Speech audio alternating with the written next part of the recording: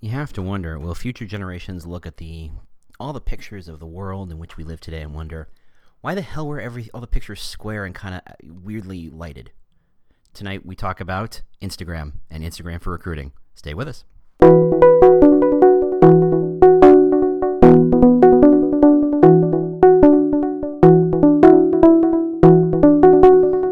Howdy! Welcome to The Talent Cast, where we talk about the new world of talent acquisition and recruitment marketing. I, am your host, James Ellis. I was bitten by a radioactive recruiter once and discovered I had strange new powers, and thus we are here. This podcast is not sponsored or supported by anyone whatsoever. We've instituted a 100% no pitching rule. We're here to learn, teach, and discuss so we can all become better recruitment marketing thinkers. I'm not here to sell you anything. If you like this podcast, and I really hope you do, tell the world on LinkedIn and Twitter and any other place you're professionally social. I'm pretty sure your friends don't care. You can always review us on iTunes or Google Play. We really appreciate that. As always, if you have comments, questions, topic suggestions, if you would like me to discuss your particular problem, if you know someone I should interview, reach out to me on the Twitter. It's The War for Talent. That's right, The War for Talent. Or just go to our website. We're at thetalentcast.com, thetalentcast.com. Otherwise, here we go. Hope you enjoy.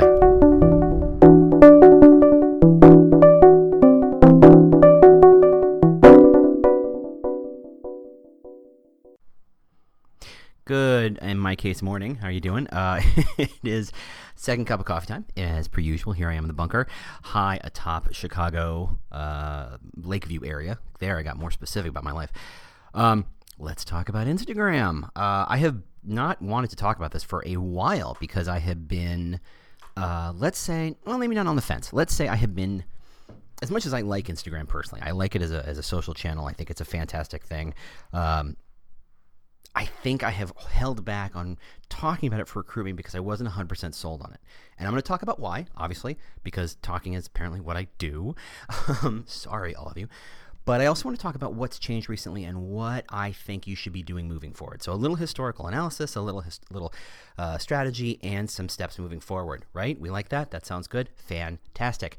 Just before, so we can do some housekeeping, thank you for everybody who's rating and reviewing the show on iTunes and Google Play. I really appreciate it. You have no idea. And your comments to me on Twitter and LinkedIn. I really appreciate that. I love it. Thank you so much. Like I said, I do this high atop wherever the heck I am right now, and I do it by myself, and it feels like talking into the vacuum. So any echo that comes back saying that you guys are reading, I appreciate. So without any further ado, here we go. Instagram. So if you don't know, if the rock you've been living under involves all things digital, Instagram is a social media channel for pictures, which is a weird thing to say if you really think that sentence through. But it was started, and as I remember, it started like a Foursquare Yelp kind of thing. You would check into locations and talk about locations, and this was in 2000 and let's call it 10, 11, 12, and it wasn't quite playing out. This is way back when Foursquare was still kind of a thing. I don't know where they are right now. They really just didn't know what they're a bit of a yes, me too play. And what happened is one of the things they decided to do was make it very easy for you to take pictures of your location or restaurant or food or whatever. And the pictures, they said, well, what we do is let's throw a little filter on it. I mean, everybody has Photoshop. Everybody knows what Photoshop is. Everybody has editing. Let's do some pre-set up filters so that every photo can look a little more polished. And the photos took off. For whatever reason, whether it was just the audience they were talking to or the UX experience, the user experience, and the architecture of it, it just took off. And they pivoted and they said, maybe it's not about location so much. Maybe it's not so much about reviews and checking in. Maybe it's about the pictures. And that's when things went crazy for them. And they just blew up out of nowhere to the point where Facebook bought them a couple years ago for notoriously just under $1 billion, if I remember the exact number correctly, at a time when they had few employees. If I remember, it's less than 20 or 25 employees. They paid $1 billion for this company, and it just blew everybody's mind. This was 4 years ago. Before doing math now. No, it was, it was close to 5 years ago. Time keeps ticking, folks. I don't know if you're paying attention, but it does. Anyway, they bought it for a whole lot of money, and at the time, the world was like, you'd pay that much money for a photo channel. It's photos with filters. You could knock that out in a couple of days. You've got a million monkeys and a million keyboards knocking that stuff out. Why can't you build that out? And Facebook didn't have an answer for it, but what it had was a lot of money, and it paid for it very, very happily. And as things turned on, it turned out to be a fantastic idea for Instagram. I will hopefully remember to come back to the idea that maybe it was a bad idea for us. I can point to something, an article, hold on, about that, but we'll get into that later. And so it was interesting photos. What the call to action, or what the real kind of reason for being was, it made everybody with a phone a photographer. You could make pictures that looked pretty darn good. The filters were pretty nice. Granted, they made them initially look like old pictures or faded Polaroids in a shoebox, but as the filters evolved, we got better at using them, and we got better at editing photos, and we got better at using cameras. And of course, the camera technology, the lenses, and all that, the sensors behind the camera got better and better and better, and our pictures have gotten fantastic. If you look at any actual box of Polaroids from when your parents were younger, they are atrocious. Oh my God, they are train wrecks of photographs. You take a look at party pictures, and it's always one person on a couch sitting and one person standing, and their full body, and there's a lot of room around them. You can barely make anybody out. It was so far away. No one got close. No one knew how to crop.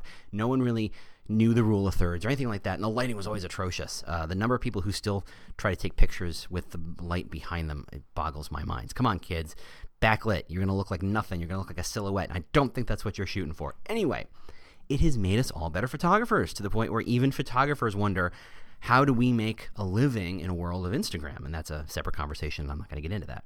Now, for a long time, I didn't even bother talking about Instagram because it was a weird thing. Yes, I like taking pictures. Yes, I like showing off of where I am and the locations I'm at. Now that I have a kid, my channel is littered with pictures of my kid being cute. You're welcome. Or I'm sorry, depending on your point of view. I'm not bragging. My kid's not special. She's just mine. So there you go. It's what I do. I'm a dad. Get over it. Gosh, I'm persnickety today.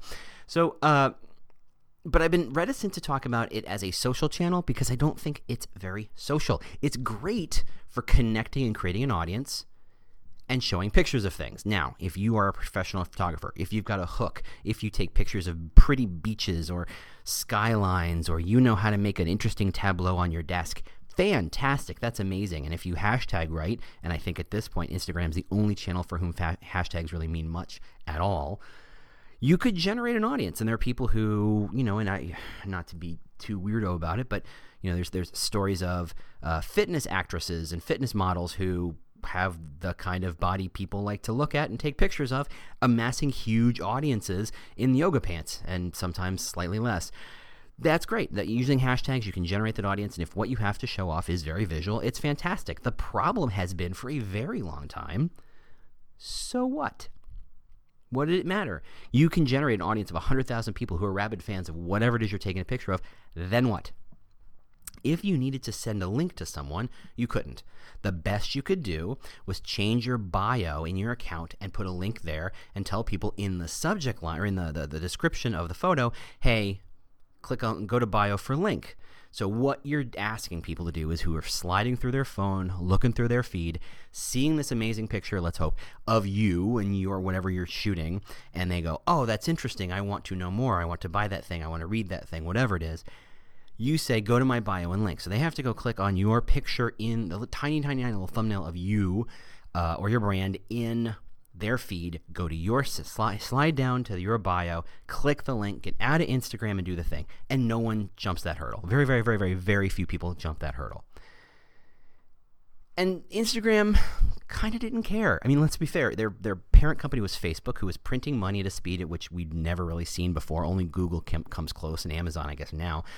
So they didn't care. If the channel didn't make them a lot of money immediately, if they had a plan for it, they have a strategy for it to amass an audience who loved it and used it, they'd figure out a way to monetize it later. And that's kind of where we are now. So they kind of let it sit for a couple of years. And it grew because honestly, it wasn't filled with spam. It wasn't filled with promotion stuff. Yes, I know if you're a Kardashian and you're probably promoting that sport drink or makeup or brand of yoga pant or whatever, so I don't have to follow you, and thus I don't get spammed with that stuff. It was kind of a nice channel for a very long time. I picked and chose exactly who I followed. Brands were not very big on it because there was no good link to it. It was mostly an influencer channel. So you can blame, to some extent, the Kardashian and the Hadids and the models of the world and the audiences. That's very much an Instagram culture. You become famous for being interesting on film or video or whatever you want to call this. You grow your audience as fast as you can, and then you parlay that into influence that you can pass on to brands who pay you. Hey, look at this. I'm drinking a Pepsi or a Coke or a Gatorade or whatever the heck you're drinking, a LaCroix, and LaCroix and Pepsi and Coke and Gatorade, whoever, thrilled, and they pay you for that. Of course, you make those agreements ahead of time. I make it sound like it's accidental. It's not. So that went on for a very long time. That was a couple of years of Instagram. And then Facebook decided it was time to pay the piper. And you can't, be mad at them. They spent $1 billion on this channel. You got to get a return on investment on $1 billion, or somebody's getting fired, even if it is Facebook. So the marketers came and they said, okay, here's what we're going to do. Every X number of picture, we're going to insert a potential ad or an ad placement. People will bid on positions. They will bid on the opportunity to put an ad in your channel. Just like they do for ads on Facebook and, frankly, for Google AdWords and all those other things. It's pay for play. So if you want to put your pretty picture in front of someone's feed, you pay for it. Great. And in fact, you can actually use the exact same ad manager and ad buying tool that you use for Facebook that has generated $1 billion. That's a real number, by the way. It's slightly more than a Google of money. You use the same tool, so it was very professional, and the companies and the brands who have been using Facebook to do ads go, oh yeah, sure, just turn on Instagram, we're good to go. Now, of course, if they did that by itself, that wouldn't have been much, because getting a company to spend money on brand awareness ads without any call to action or any clear ROI, and I frankly don't think impressions is an ROI you can measure, this wouldn't have worked. So what they had to do, of course, was build in a call to action, and this is where Facebook changed. So that's why now when you're scrolling through and you see a promoted post, there might be a button there to do something. Learn more, read more, buy now, whatever it is. That's a call to action. And that's where Facebook has changed. That's what they've decided to do. And that's fine. Again, you can't begrudge someone for trying to make a living. And I don't have to be on Facebook or Instagram. So it's fine. It is what it is. But that's the turning point. Suddenly, Instagram is a real media channel. It can push out ads, and with those ads, there's a call to action. And I think that's really when it boils right down to it. If I don't want to get into what is media conversation, but that's the difference between offline and online media. Offline media, it's impossible to engage beyond it. Seeing a billboard, seeing the commercial, seeing the whatever, you can't engage with it. Digital ads are designed to be engaged with. They're measured on how much you engage with it, right? If you click the link, if you read more, that's what they're paying for. And thus, Instagram became a digital media channel. And because it had gone years without monetizing, it was an amazingly massive media channel, and it went great guns. Now, at that point, you'd think I'd say, okay, great, time to get serious about it. But I really wasn't. Now, I based this not on data, but on anecdotal evidence, and I own that, right? And I've got some data points later. And it was simply that there are people who I'd follow, famous people, who were mediocre on Instagram, and when Snapchat came out, they went nuts on Snapchat. And we were waiting, because that's what coincided. Snapchat's growth coincided with Instagram's being turned into a marketing channel. I don't think that's coincidental. I think at some point the cool kids, as it were, who decide what's next, and I think Scott Galloway over at Winners and Losers would say the indicator of growth is always where are the cool kids. The cool kids go to where your mom isn't and where my mom isn't. So as Instagram became a channel that my mom felt comfortable with, they migrated because they turned it into a marketing channel that mom could use, and they went to a place where there weren't marketing. And back in the day of early days of Snapchat, there was no marketing. It was exactly that. It was the cool kids. It was the secret place. And it grew exponentially over the years. And I found that even as Instagram were stealing good ideas from Snapchat, like stories at the top of your feed, and theft is what it is, but frankly it's not illegal because it's a good idea, and they just said, oh yeah, sure, let's do that too. And they did it, and they owned it. But they were very clear that they were stealing it from Snapchat, and Snapchat was, from the innovation standpoint, they were owning the space. They were just copying good ideas. This is the sort of thing that companies like Microsoft had done for Apple for a very long time, and were very successful at it. It's pretty standard. So Instagram started copying Snapchat. Snapchat grew and grew and grew because it's where the cool kids were. And one day Snapchat decided, hey, let's monetize this bad boy. And again, just because Instagram had stories that was like Snapchat, I wasn't seeing a lot of activity, especially not for that first year. Obviously, when they launched it, everybody played with it. Everybody dorked around on it, just kind of tried one or two, and then it got super quiet for a very long time. Meanwhile, my Snapchat was blowing up like crazy. And so to me, like I said, it's anecdotal, purely, no data. Snapchat was still the cool kids channel. Snapchat was still the place where influencers and brands were trying to make, they knew the cool kids were there, so they were trying it out. They were playing it out. And to me, that's the leading indicator of potential growth down the road. But all that changed in the last couple of weeks. So what changed? Well, first off, the numbers changed.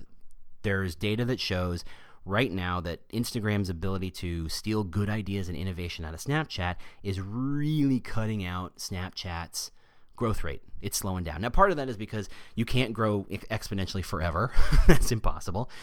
Just ask Google, just ask Facebook. At some point, you start slowing down your rate of growth. Yes, you're still growing, but the rate at which you grow, you're no longer insane growth. You're no longer talking about quadruple digits of growth like companies have seen. It's still good. It's still good. Everything's growing, but it's just not that insane. At the same time, as Instagram started stealing Snapchat's stuff, connecting it to a marketing place platform, Snapchat started to monetize itself too. So suddenly it, as a differentiator, started to get less and less so. It looked a lot more like Instagram, which is not true, because what it really was, Instagram started looking a lot more like it.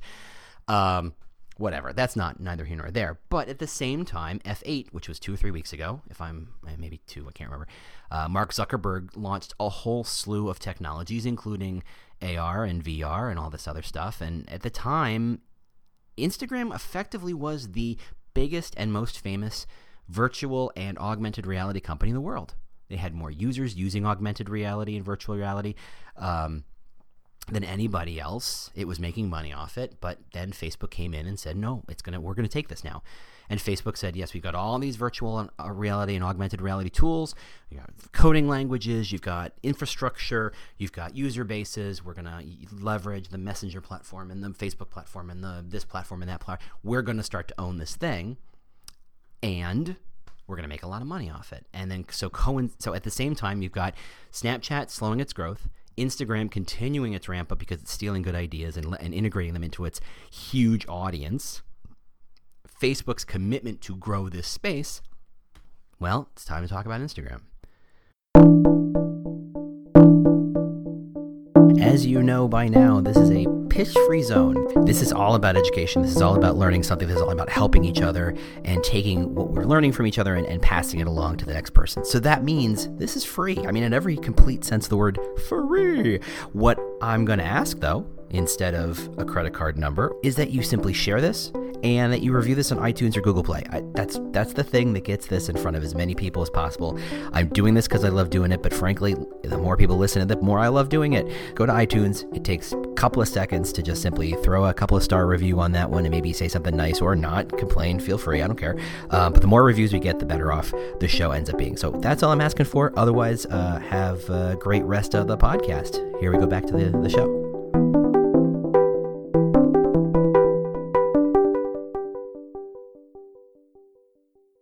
Really, the data shows that this is where it's at. And my anecdotal evidence bears that out. Suddenly, in the last month or two, my stories channel has started to really get active. And my Snapchat has started to kind of get less so. So yes, these are trends, and so you have to extrapolate them out long term. And I've been rambling on for 20 minutes now almost here about the history of Instagram, which you could read anywhere. By the way, just so I can bookmark it and remember later, if you want to talk about whether it was useful or valuable as human beings that Facebook buy Instagram because one social network buying another, and the implications in a monopoly sense, I would definitely highly recommend the last 2 episodes of Exponent podcast. I recommend that podcast to anybody who's smart, frankly. It's a little heady sometimes, and it's a little long-winded. Maybe that's why I like it. But it is some of the best thinking in terms of why it was a bad idea for people that one social media channel by another. So anyway, back to the story. So now it's time to talk about Instagram for recruiting. It's serious now. You've got the audience. You've got a huge audience. Instagram is a massive, massive, still growing audience. You've got Facebook money behind it, pushing it forward, seeding new investments, seeding new ideas, seeding new infrastructure. You've got a competitor whose great innovative ideas they've stolen like crazy.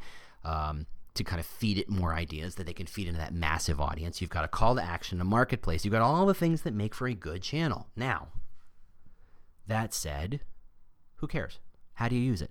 What does all that matter? James, you've been rambling about the history of Instagram. Get to the thing. Yeah, okay, here we go.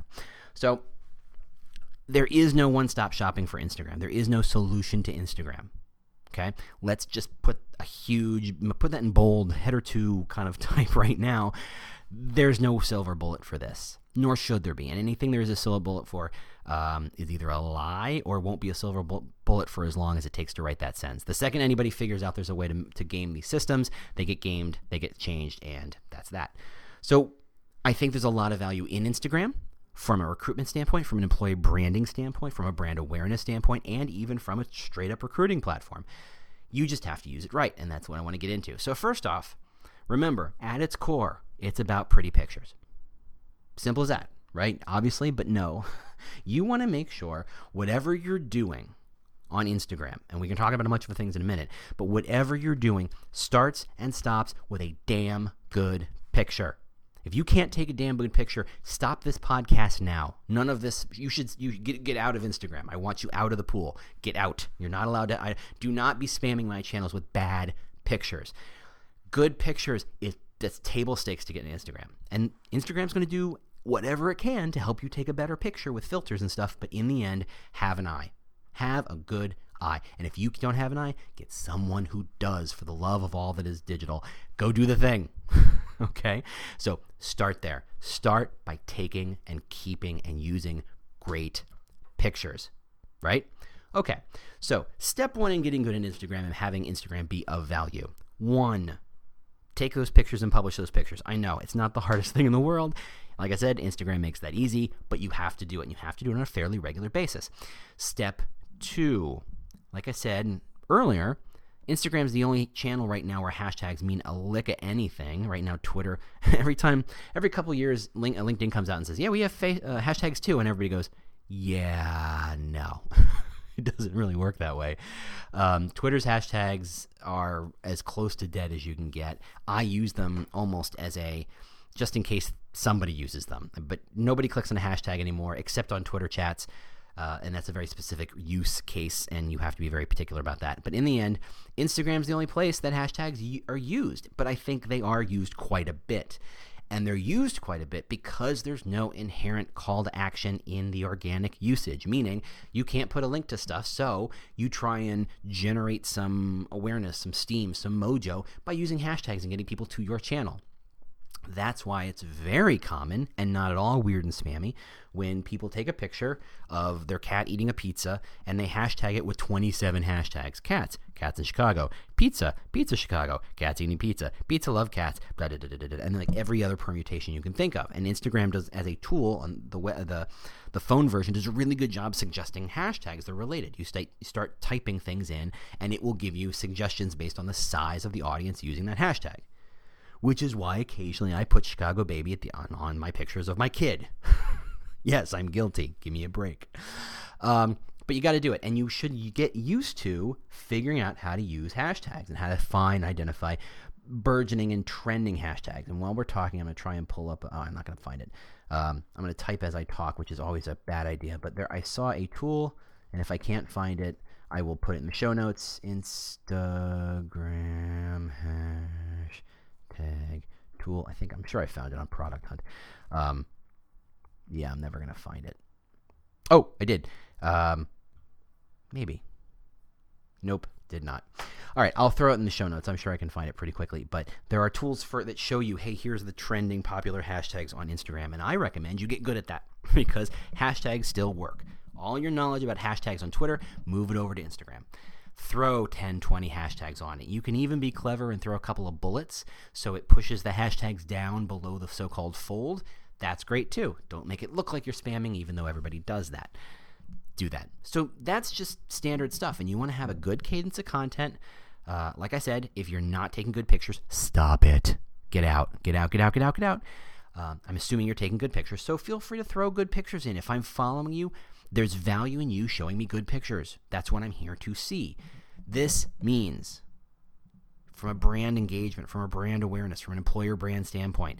No more pictures of groups of people standing in front of things. Oh, put those in LinkedIn where pictures are boring. I want interesting pictures. I want good pictures. That's why I said you need to have a creative eye. You need to think about how you take those pictures. You need to be a little more zoomed in, a little more zoomed out. You need to be filtering. You need to take a good picture. So if you're taking a good picture and you're hashtagging and you're doing it on a fairly regular basis and you're growing your audience, and I think that's by using hashtags you are growing the audience. And by the way, you should also be promoting this on your other channels. Make sure the photos you take in Instagram are showing up occasionally on Twitter and Facebook so that people can see that you're active on that channel. Grow the audience. You're going to shoot for as much organic growth as you can. And I think, unlike other social channels that are specifically about brand awareness and recruiting, Instagram doesn't have the same problem of I joined the channel because I was looking for a job. 2 months later, I found a job, so I know why would I keep looking at this channel and everybody unsubscribes. That's the problem. One of the huge problems I have with Twitter and recruiting is that who sticks around for more than 2 or 3 months? Once they get the job, what value are you actually providing? Hey, have another job. Hey, have another job. Hey, have another job. Hey, have another job. Which, by the way, is like 90% of recruiting social channels on Twitter especially. And stop it. Please. When I see it on, here's an aside, you're welcome. When I see it happen on LinkedIn, I almost want to email them and say, stop it. You're doing this wrong, and point them to something that says how to do it right. But anyway, people are still doing it. What are you going to do? That doesn't really happen on Instagram because the value of a picture, something that's attractive and interesting, is inherently valuable. And thus, I will follow it even if I'm not actively looking for a job. So people don't fall off as often and as quickly. So there's value there. And then you just kind of keep rolling it along. Share it on social channels. Maybe you can do occasionally a couple of interesting, hey, you got a Motivation Monday here and there. I think that's a once in a while kind of thing. That should not be your strategy. Throwback Thursdays and Motivation Mondays and all those stupid things. You do those once in a while. If there's a ALS challenge or a kind of a hashtag trend that happens in sweeping the country, jump in on that just to show that you're playing along and you know how to play along and that effectively you can hang. But don't expect a lot of audience participation in that. That's fine. But that's how you use the channel. How you activate it beyond that organic reach, well, that's where things get different. And that's where you dive into the marketplace because, like I said, there's no good call to action on Instagram unless you're paying for it, right? Unless you're actually promoting that post, the call to action button doesn't show up. And since no one will go to your bio to click the link and do the thing, and frankly, what exactly are you sending them to? A list of jobs? You spamming jerk. Don't do that.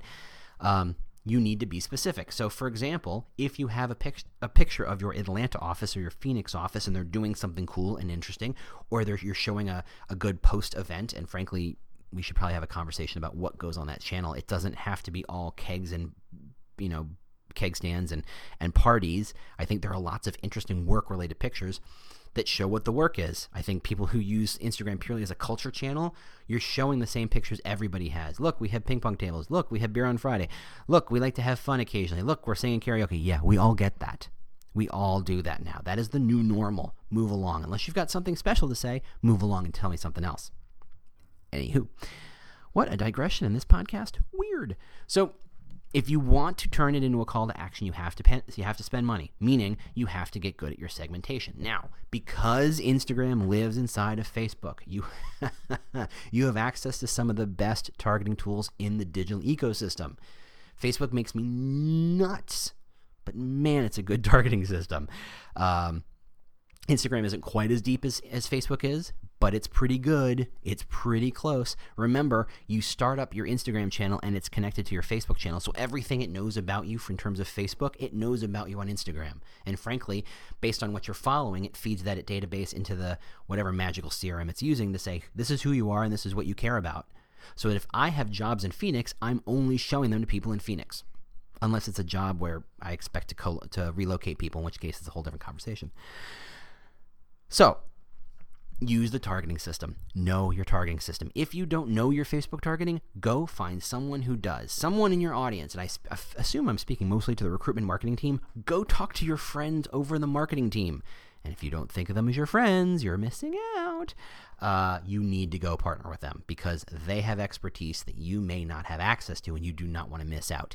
This is not, when you're spending money, this is not a time to be prideful and ego and say, well, I'll figure it out on my own because I'm smart. Yeah, I'm sure you're smart. Guess what? Marketing answered all your questions a year ago. So go talk to them, right? So go ask them how they're targeting. Bring forth an idea of who you want to talk to. Now, since you're spending on a cost per click base or a cost per impression, a cost per click basis, do not cast a wide net. I think that's the biggest mistake most people use in Facebook advertising. And this, they say, I want to talk to all women and men between the ages of 21 and let's say 57. Okay, well, you understand that's everybody, right? And if you want to talk to everybody, go buy a Super Bowl ad. It's literally cheaper. You need to get specific. If you want to talk to specifically men in Phoenix, the age of 23, who like the Cardinals, I'm guessing Arizona, do it, because your message should be something that connects to men of that age who like the Cardinals. I'm not saying let's be sexist about it. I'm saying understand your message and tie it to it. If you've got a message that's about, oh gosh, I'm blanking. If you've got, I don't want to go to the whole maternity leave policy. I think that's so overstated as a gender focused perk. So let's talk about paid time off. Let's say the way you frame paid time off is about having adventures and getting away. That may be a slightly more female skewing conversation, or at least the way you word it. Pitch it to your women, right? There you go. If you're using a Motivation Monday and it's got lots of flowers on it, yeah, you want to pitch that to women. I hate to tell you, dudes do not notice those things. Dudes do not subscribe to those channels. That is a female audience. Much like Vogue, much like Pinterest, it is a female audience. Nothing, not good, not bad. It is what it is. You want to talk to dudes? Talk to them about football, talk to them about hockey, talk to them about baseball. Sorry, it's true. It's a stereotype, but there you are. There's other things you can talk about, but I'm just saying that's how you can frame that stuff. Anywho, not to get into a weird gender role stereotype thing. I'm just saying, focus your audience. You want to talk to a couple hundred people because that's, again, remember, recruiting is a game of quality, not quantity. You're not there to get 1 million people to apply for a job. You're there to get 10 people to apply for a job, 10 amazing candidates. So focus on that. How do you find those 10 amazing candidates? How do you get them engaged in whatever it is you're talking about? So use the Facebook targeting system. Then promote it. Make sure it's there. Make sure you have a call to action that connects to what you're talking about. If this is a very, very top of funnel, hey, become aware of us as a brand, your read more call to action may be appropriate. Otherwise, it's pretty generic and don't use it. Register, there's all sorts of other calls to action you can leverage, and you should. Getting deeper into Instagram, how do you really connect the dots? Well, like I said, the call to action button really, really helps. But you can use retargeting. You can say people who have been to your career site where you have installed a Facebook pixel. And by the way, you can have a separate conversation with your marketing team and digital team about how to install your Facebook pixel on your site. And you can say, look, you showed up to our jobs and we know you did not apply for a job, meaning you're aware of us as a brand, meaning you know that we exist. You have a sense of what we do. You know we're local to you. You were in some way 5 seconds interested in us, but for whatever reason, you either not ready to close the deal and apply for a job, or you didn't think you had a job that we wanted to do, or maybe you just got busy and got distracted. So you know of us. You're deeper into the funnel than just, hey, look at me, hey, look at me. The content you provide on Instagram now should say, this is the kind of thing we want to talk about. If you get good with your Facebook pixel, you can actually narrowcast it to people who are looking at customer service jobs and only present content about customer service or something that a customer service person would care about. You can use that retargeting pixel to truly narrowcast to people who already know you. Right? So if you say, look, you already know about company X in which I work, and you've read some stuff, and you were looking for jobs, but you didn't apply. Hey, by the way, I'm not going to put a job at you. I'm not going to pitch a job to you because you already know we exist and you know we have jobs. What I'm going to try and do at this point is explain to you why we're different and why you should be involved with us. Maybe at that point, we want you to sign up and join our feed so that we can give you regular updates on Instagram or wherever. Maybe your call to action is, look, maybe we can set up a conversation. Maybe we can just do an intake. There's all sorts of stuff you can do. And frankly, if you're talking about customer service jobs, doing an intake is probably a bad idea. But if you're talking about your data scientist that you're desperate to engage with, maybe you do. Maybe you just you suggest an informal informational conversation interview and just say, look, we just like to talk. There's a lot of ways to use that retargeting pixel. You just have to get as specific as possible. Now, the cons on all this stuff, as I have been told by many media people, is that the more specific you get and the more granular you get your audience, the more work you got to do to make it work. And I will tell you right now, that is true. If you are trying to target 100 people at a time to get people to pay attention to you, you've got a long slog ahead of you. The trick is that you need to set yourself up to make content that appeals to that audience. You don't want to use the same content and push it out to 100 people at a time. That's stupid. That makes no sense. If you're talking to 100 people at a time, you have to know your audience. And again, the marketer who knows their audience best wins. You have to know how you're targeting, know what they care about, know what they're listening for, know what they're looking for, know what they've done, know where they are in the funnel, and pitch them content that moves them one step closer to applying. It's hard work, but it's effective. All right, so to recap, Instagram, yes, time to really get serious about it. I think it's a lot more effective than just pretty pictures of you winning an award or you standing in front of a campus event with a couple of kids who did an internship, or whatever boring pictures that most people are doing. I think there's a real opportunity to get serious about it. I think you can certainly, even if you're using this for campus recruiting, which is a separate conversation, but I'm going to dip my toe into it anyway, you can use it to let your interns tell their story. Give them the access. Pick one of your interns. If you've got a pool of 20 interns this year, pick one of them and have them be the social secretary effectively, and say, look, you have the logins, you take the pictures or have people send pictures to you. You are responsible for making sure you don't post nudes and brand redefining content, so to speak, and you push that content out. Now, the trick is, if they're doing that, and I think I'm going to spend a couple minutes talking about apparently university relations, which is fine. If you do that, know what you're trying to get out of it. Now, if you think you're going to spend the summer pushing social content about your interns all summer and that matters, you better make sure that your interns for next year are looking at it. But they're not. They're busy doing some other internship or working at a crappy job or hanging out at their parents' house or whatever it is kids do these days at college when they're not juniors or seniors looking for internships. You've got to have a strategy for collecting content of the interns this summer that you can show your interns when it's time to talk to them, either in October, November, or sometimes in the spring, depending on how you do your intern project. If you're new, if your prospects don't care in the summer, don't worry about filling your social channel with content as it happens. Interns and recruiting content almost invariably is non-topical, meaning it's not timely. You don't have to get it out at Tuesday at 3 o'clock because there's some sort of Tuesday at 3 o'clock event.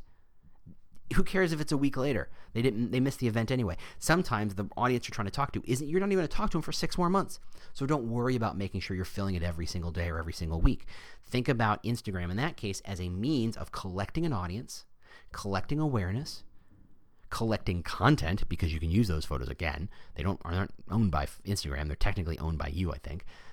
Actually, let me rephrase that. I don't know who owns them, but you're allowed to reuse them anytime you want. So lawyers, please don't sue me. Collect the content, use it later, and then use this as an opportunity to anybody who falls and if you've got hashtag intern and people that summer show up and see it for some reason, make sure you're pitching them in a couple of months when it's time to really talk about next year's internships. And you have to pay for that. But at the same time, that's how you use that. Just understand how people use Instagram. And I think segmenting, which probably should be the next conversation we have, is how to do deeper segmenting of your audience, because I think one of the biggest problems I see is that people try to treat all their audiences the same. Wrong. You got to understand how your user base works. In the case of university relations, people are not looking for internships in the summer. They're looking for it in the fall and spring. That's when you've got to be active in talking. So there you go. So that's Instagram for recruiting. To recap, yes, you can take it seriously now. Yes, there are calls to action, but you got to pay for it. Yes, there are good audiences. Yes, there are ways of using hyper-targeting that you should be doing. Yes, you want to take good pictures. I mean, yes, you need to take good pictures. That's a given. But I mean, really take good pictures. I'm so sick of boring pictures.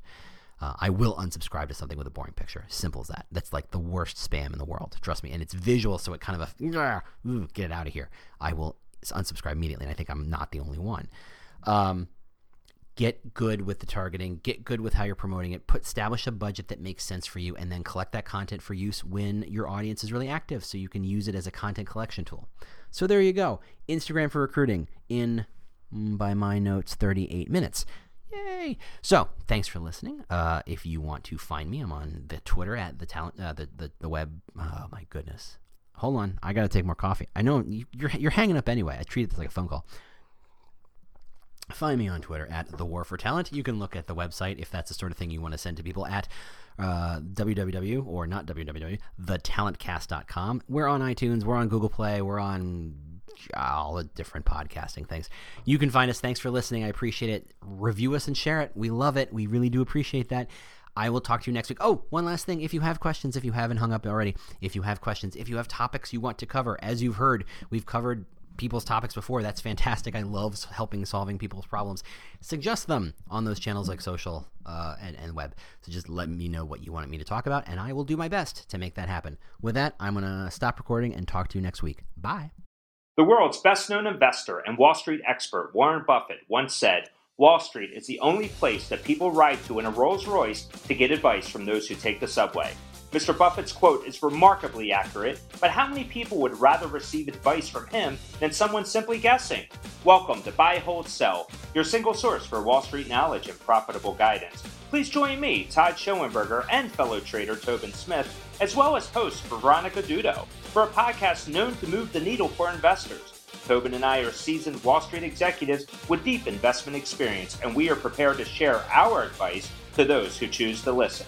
Download Buy, Hold, Sell today on the Evergreen Podcast Network or your favorite podcast channel.